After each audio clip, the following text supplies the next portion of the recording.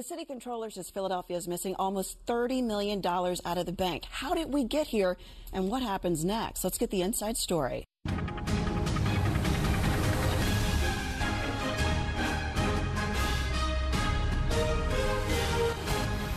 Good morning and happy Father's Day. I'm Tamala Edwards. Welcome to Inside Story. Let's introduce you to the panel. We'll start with communications exec Nia Meeks. Good morning. Pollster Terry Madonna. Journalist Larry Platt. Good morning. And GOP state official Val DeGiorgio. Good morning. Happy Father's Day to that side of the table. Thank you. I don't even know almost where to begin with the story. In fact, Larry, I will start with you, because how much is missing itself seems to be under contention. You just spoke to Rebecca Reinhart, the city controller, and she's saying something different right now. Yeah, this story keeps changing, and the story of Finance Director Rob DeBow and Treasurer Rashida Johnson keeps changing. 33 million is the official number, according to Controller Reinhart, that is missing from the consolidated cash account. She doesn't think there's fraud, but she's open a fraud investigation.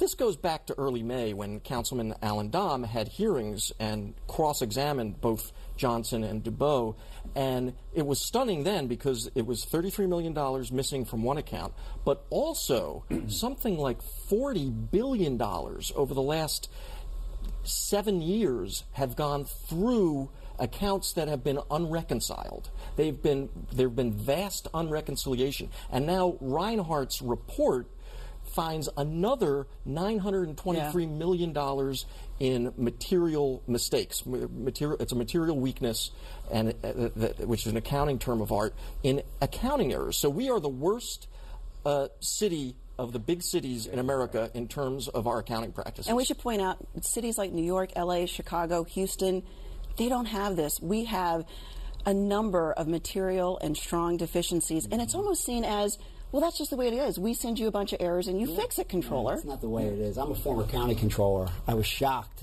by the number of deficiencies, and kudos to the controller for getting on top of this. What's disturbing is categorizing this as somehow a checkbook problem, checkbook reconciliation. It's really not. And as I was reading through the articles on this, a couple of things stood out to me. That one, the city is still using an amalgam of programs like Lotus 1, 2, 3, and which is like saying you play Tetris. Well, there's no support for that. No, that's That's a program that hasn't had support for 20 years. Yes. Chester County, we had 20 years ago. We bought our own program to help us do our accounting, and everybody uses it: finance, treasurer, controller. It's just if this were private industry, somebody would be going to jail under Sarbanes-Oxley. This is bad. And she's saying that there's actually, given how they do things, even if they don't find theft or fraud, it is so easy. She's saying there are a number of accounts that anybody can go in and reconcile with no oversight. It's often easy when you look at governments at all levels, if there's no political or public pressure to reform these kinds of programs, because it's not something that the average citizen gets heavily invested in, and I think that's what's going on here. And there are, as my colleagues have pointed out, proper accounting practices and proper safeguards that can get built into these programs and to the people who run them to make sure that this sort of thing doesn't happen. But, can you also just focus in on two things? One, $33 million. People will say, oh, well, we look at the vast size of the budget, maybe it's a drop in the bucket. But we have to think that's almost the amount of money it takes to run the district attorney's office. Mm-hmm. It's more than the contribution to the Community College of Philadelphia on behalf of the city. It's almost the amount of money we're talking about when we're looking at economic development and the arts and culture that the city promotes. Those are multiplier effects. To not be able to account for $33 million has a vast impact on the entire city. And I might be the only person here who's actually worked in city government. And I could actually see how this happens, because you do have antiquated systems. Unfortunately, you have people with Luddite attitudes like, oh, I don't need to learn these new technologies. It's job security. You have a vast issue of culture that needs to be changed, but until there's a demand to change that culture, until we pull up and do a Starbucks move and say, hey, let's stop, let's pause, let's revamp this. So then that raises two questions. Change. DeBow is saying, hey, Rebecca, why don't you come sit on this panel we want to put together to fix it? Is that enough? Or will people actually have an outcry and do something, or will they just, as one columnist calls it, do the Philly shrug and keep moving? This is where you need mayoral leadership, right? Because the fact is, here's the moral failing in all this. You can't ask for new taxes, as the mayor is doing yet again, he's seeking a property tax increase, at the same time that you're proving incapable of being a responsible steward of the taxpayers' money. So the mayor needs to step up and needs to hold people accountable. I've said that Rob DeBow and Rashida Johnson should resign because this is that bad of a scandal. And quickly, is this Rebecca Reinhardt stepping out in a way that says, look for me to run for mayor one day? People now know her name if they didn't before. I mean, it's nice to say that, but the fact of the matter is it's unfortunate whenever someone does the right thing, we say, oh, they should be mayor. That says a lot about leadership in the city, seriously. And I think not just for the mayor is a challenge, it's a challenge for every citizen in this city to say, we will not take this. This is unacceptable. Yeah, but typically, these are not issues that voters get heavily invested in. Contextual. I don't know, Terry. I feel as though I've heard a lot of groundswell commentary about this. This number's sticking out with people. But that's right. But I'm talking about typically and normally. Right. The big question is, how did you get the $30 million? How did it get to that point? The bigger thing is, how do we move forward? That's well, what I let's agree talk a little bit with about moving forward, because they're talking about budget proposals back and forth between the mayor and city council. Something interesting came out. They're going to get some savings when it comes to prison reform. And council is saying, hey, let's put that towards schools rather than raising property taxes or doing other things. The mayor is saying, if you do that, that was money we were going to do to try new programs like getting rid of cash bail or doing different things within the community. Who's right in this one? City council saying people can't afford a property tax, they can't afford a lot of the taxes, let's take the savings, or the mayor saying if you want criminal justice reform, look at the DA you elected, look at the things you say you want, we got to keep going this way. Which way do we go? That's spin by the mayor because the fact is that laudably under this mayor, the prison population has declined by 30%. And all they're seeking is a 5% savings. How is it possible that you decline the population by 30% and yet you have the same number of guards, you have the same health care costs? There are savings to be had there, and it has nothing to do with future savings in terms of criminal justice. We're going to fix your mic real quick. Let's also talk about, you had something you wanted to say. What I wanted to say is that you can't continue to have businesses leaving the city. And the discussion about raising the property tax, I mean, give me a break. 8% now, it's the highest property tax in the state. You go to 8.2, 8.5, whatever it is, you're just going to make it virtually impossible, for businesses and others to survive economically. It's refreshing in Philadelphia to see Councilwoman Bass and other council folk talk about not going first to the taxpayers. And if you want to go to Harrisburg, you got to fix your accounting. You got to show that you're instituting reforms, and you got to make sure you're investing the city's money wisely. And hopefully there's a movement on council to start I meant doing sales tax. I was talking about sales tax. Well, let's talk a little bit about that, because the city had won court cases saying we are going to have this beverage tax. Let's keep going. Harrisburg, the beverage industry went to Harrisburg, and they're now saying, well, what about this? We'll get rid of the beverage tax and have a general sales increase. Already it's higher in Philadelphia, 8% compared to 6% elsewhere. Yeah. Now it would be 8.25, 8.5. City council is using the same argument the beverage industry used against them. If you do that, people will cross city lines to go buy things elsewhere. Who's going to win on this? Well, that's not really true, because what the sales tax option is much more broad-based than the soda tax option. So, in other words, so what the mayor and Clark are saying, you don't see people going somewhere. That's just more clever spin, because the fact is that a 0.25 or 0.40 or 0.50 sales tax increase is 25 cents on every $100. People don't feel it as much. But the soda tax people have felt. So in my mind, look, I'm opposed to any new taxes, especially because of what we talked about before, because they've got to prove they can handle the money that they have. But this is replacing one tax with another and replacing a tax that right now the soda tax is dwindling. They projected it to be 90 million. It's like 63 million. But what are you going to do when you start getting into 8.2 and 8.5 sales taxes for companies that want to invest and want to come back? And that's the whole point about keeping a reinvigorated economy in the city. And what does it tell us, though, that the beverage industry is not giving up? They thought that they would do what the alcohol industry did when they raised those taxes and finally say, okay, it's here, let's move on. It looks as though they're not going to give up on this fight. They're going to try everything. It's a lucrative fight. There's a lot of money at stake. It's in the courts, too. It's not just in the legislature. Right. I don't think the bill that's in the legislature to overturn this is going to run. But we'll see what the courts are going to do on this. There's fighting it as a violation of the Sterling Act. We'll see what happens. Speaking of what may happen, let's turn to you, Terry. You've got a new poll out taking a look at where things are shaping up in the state. And I felt as though, in part, and you'll talk about the generalities, there were some mixed messages. On one hand, Governor Wolf looks as though he's way ahead of Scott Wagner, 48% to 29% right now, 5 months out. Bob Casey over Barletta, 44% to 27%. But when you ask people about Wolf and Casey and do they like them, it feels as though it's almost even. Those who say they're doing an excellent job and those who say fair to poor.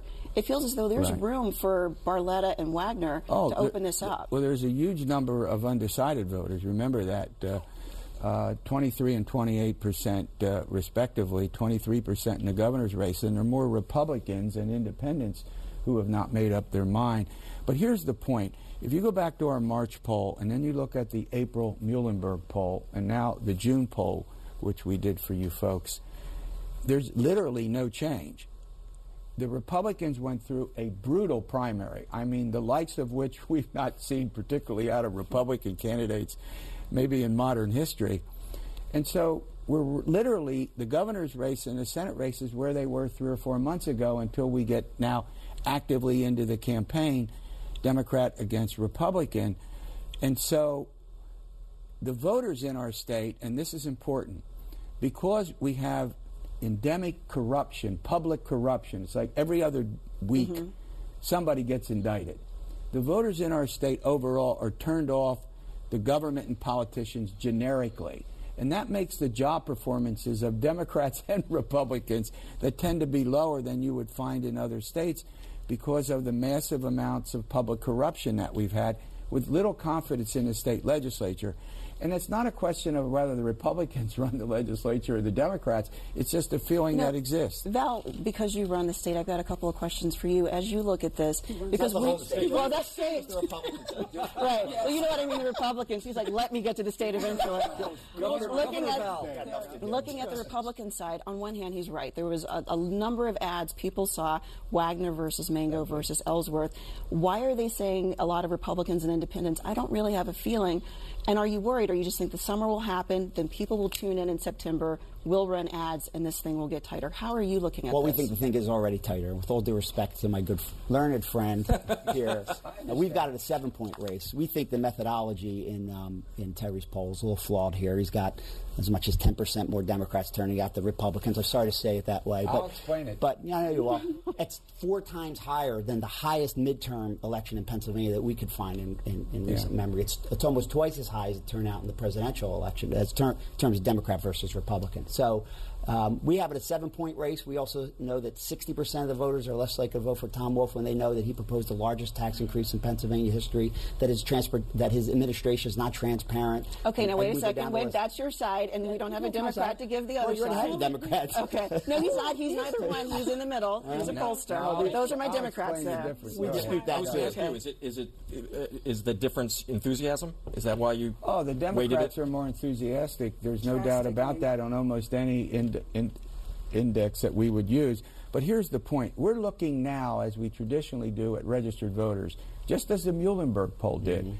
We'll get the likely voters in the fall. So when we have a ratio of more Democrats to Republicans, that's what the voter registration is. We're looking more broadly at it. And I'm not going to disagree that there's room for change within the electorate, particularly with the large number of undecideds. And we're talking again about registered voters so that we can compare registered voters in this election, governor's election, but right at now, the you would same say time. if you were working for Wagner or for Barletta. Look, you'd they say there's have some their ground work. we need Look, to cover. They have a lot of work to do. They have their work cut out for them. Let's be honest about that, regardless of what the Terry showed something interesting. President Trump doing better compared to earlier in the spring. He's up 5 points. By 5 points. Yeah. And many people would say that Barletta and Wagner will be running very Trumpian campaigns. That's an understatement. That is an understatement. So is that good for them? But still look at the numbers where you're looking at how many people love President Trump in this state. I mean, still, what, 1 out of 3? 1 out of 3? Right. That's still not the majority. When you compare that to how many people think that Governor Wolf or Bob Casey, Senator Casey, are doing a great job, they're still like 2 out of 5. So, and the fact is, just numerically, Democrats still have an advantage. And when you're talking about enthusiasm, look at who's running. Look at the opportunity to send Democratic women to Congress for the first time, and I don't know, having a female member in the delegation for X number of years. So the enthusiasm aspect is going to be really important. Really quickly as we wrap up, we hear people saying that in some ways people are saying in polls they want divided government. They want to keep President Trump, but they want a strong Congress. Are you seeing that in some of this or no? Or when I say strong, I should say a Congress that is oppositional, so maybe they end up in the middle. I think that gives too much credit to the electorate for being rational. I think that what we've seen, not just in 2016, but in a lot of recent elections, is a primal scream, is dissatisfaction across the board, especially among white working class voters, and I think that's going to continue. That's why Trump won the election. Absolutely. Right. Well, I've got to take a short break, and we'll come back to more Inside Story. Welcome back to Inside Story. I'm Tamala Edwards. Let's jump across the river into New Jersey. Something major happened in Trenton. They finally have a mayor for the next 4 years, and it's Reed Gusciora, and he's gay. And it's kind of a footnote. Yeah. Yes. And that seems like an interesting moment in American politics for the state. It's probably the least interesting thing about him. I mean, here you have a mayor that is educated at Catholic University, Seton Hall, I also believe, and, Princeton prosecutor at one point, and he's interested in legalizing marijuana. He's interested in reforming policing. And the fact that he's gay is like, so big deal. I mean, the fact is people are looking for leadership, and they're looking for someone that's going to help bring that city forward, and they believe they chose the right man. Val, we were talking about it, and we were saying 10, 20 years ago, it would be more maybe of an issue on the panel, a cultural issue, and you were just like, eh. Yeah, when I saw it on our topics, I was sort of, why is it news? I mean, I think that's great. I think that's great. And Terry said a few minutes ago, can he fix the potholes? Can he balance the budget and do the things, provide the services. Who cares? If he's gay, great. I mean, I think it's great that we have an openly gay person who feels comfortable to run, but I sort of shrug it. And, this is happening all over the place. Keep your eye on Pete Buttigieg, who's the mayor of South Bend, Indiana, who is gay, a military veteran, and a Rhodes Scholar. And he is going to go places. They're even talking about him as a potential VP candidate. Yeah, sign of the times. If you do polls of millennials, the 18 to 34-year-olds, this isn't. What's this issue? Right. They don't even recognize it as an issue. It's so widely accepted, and as my colleagues have pointed out.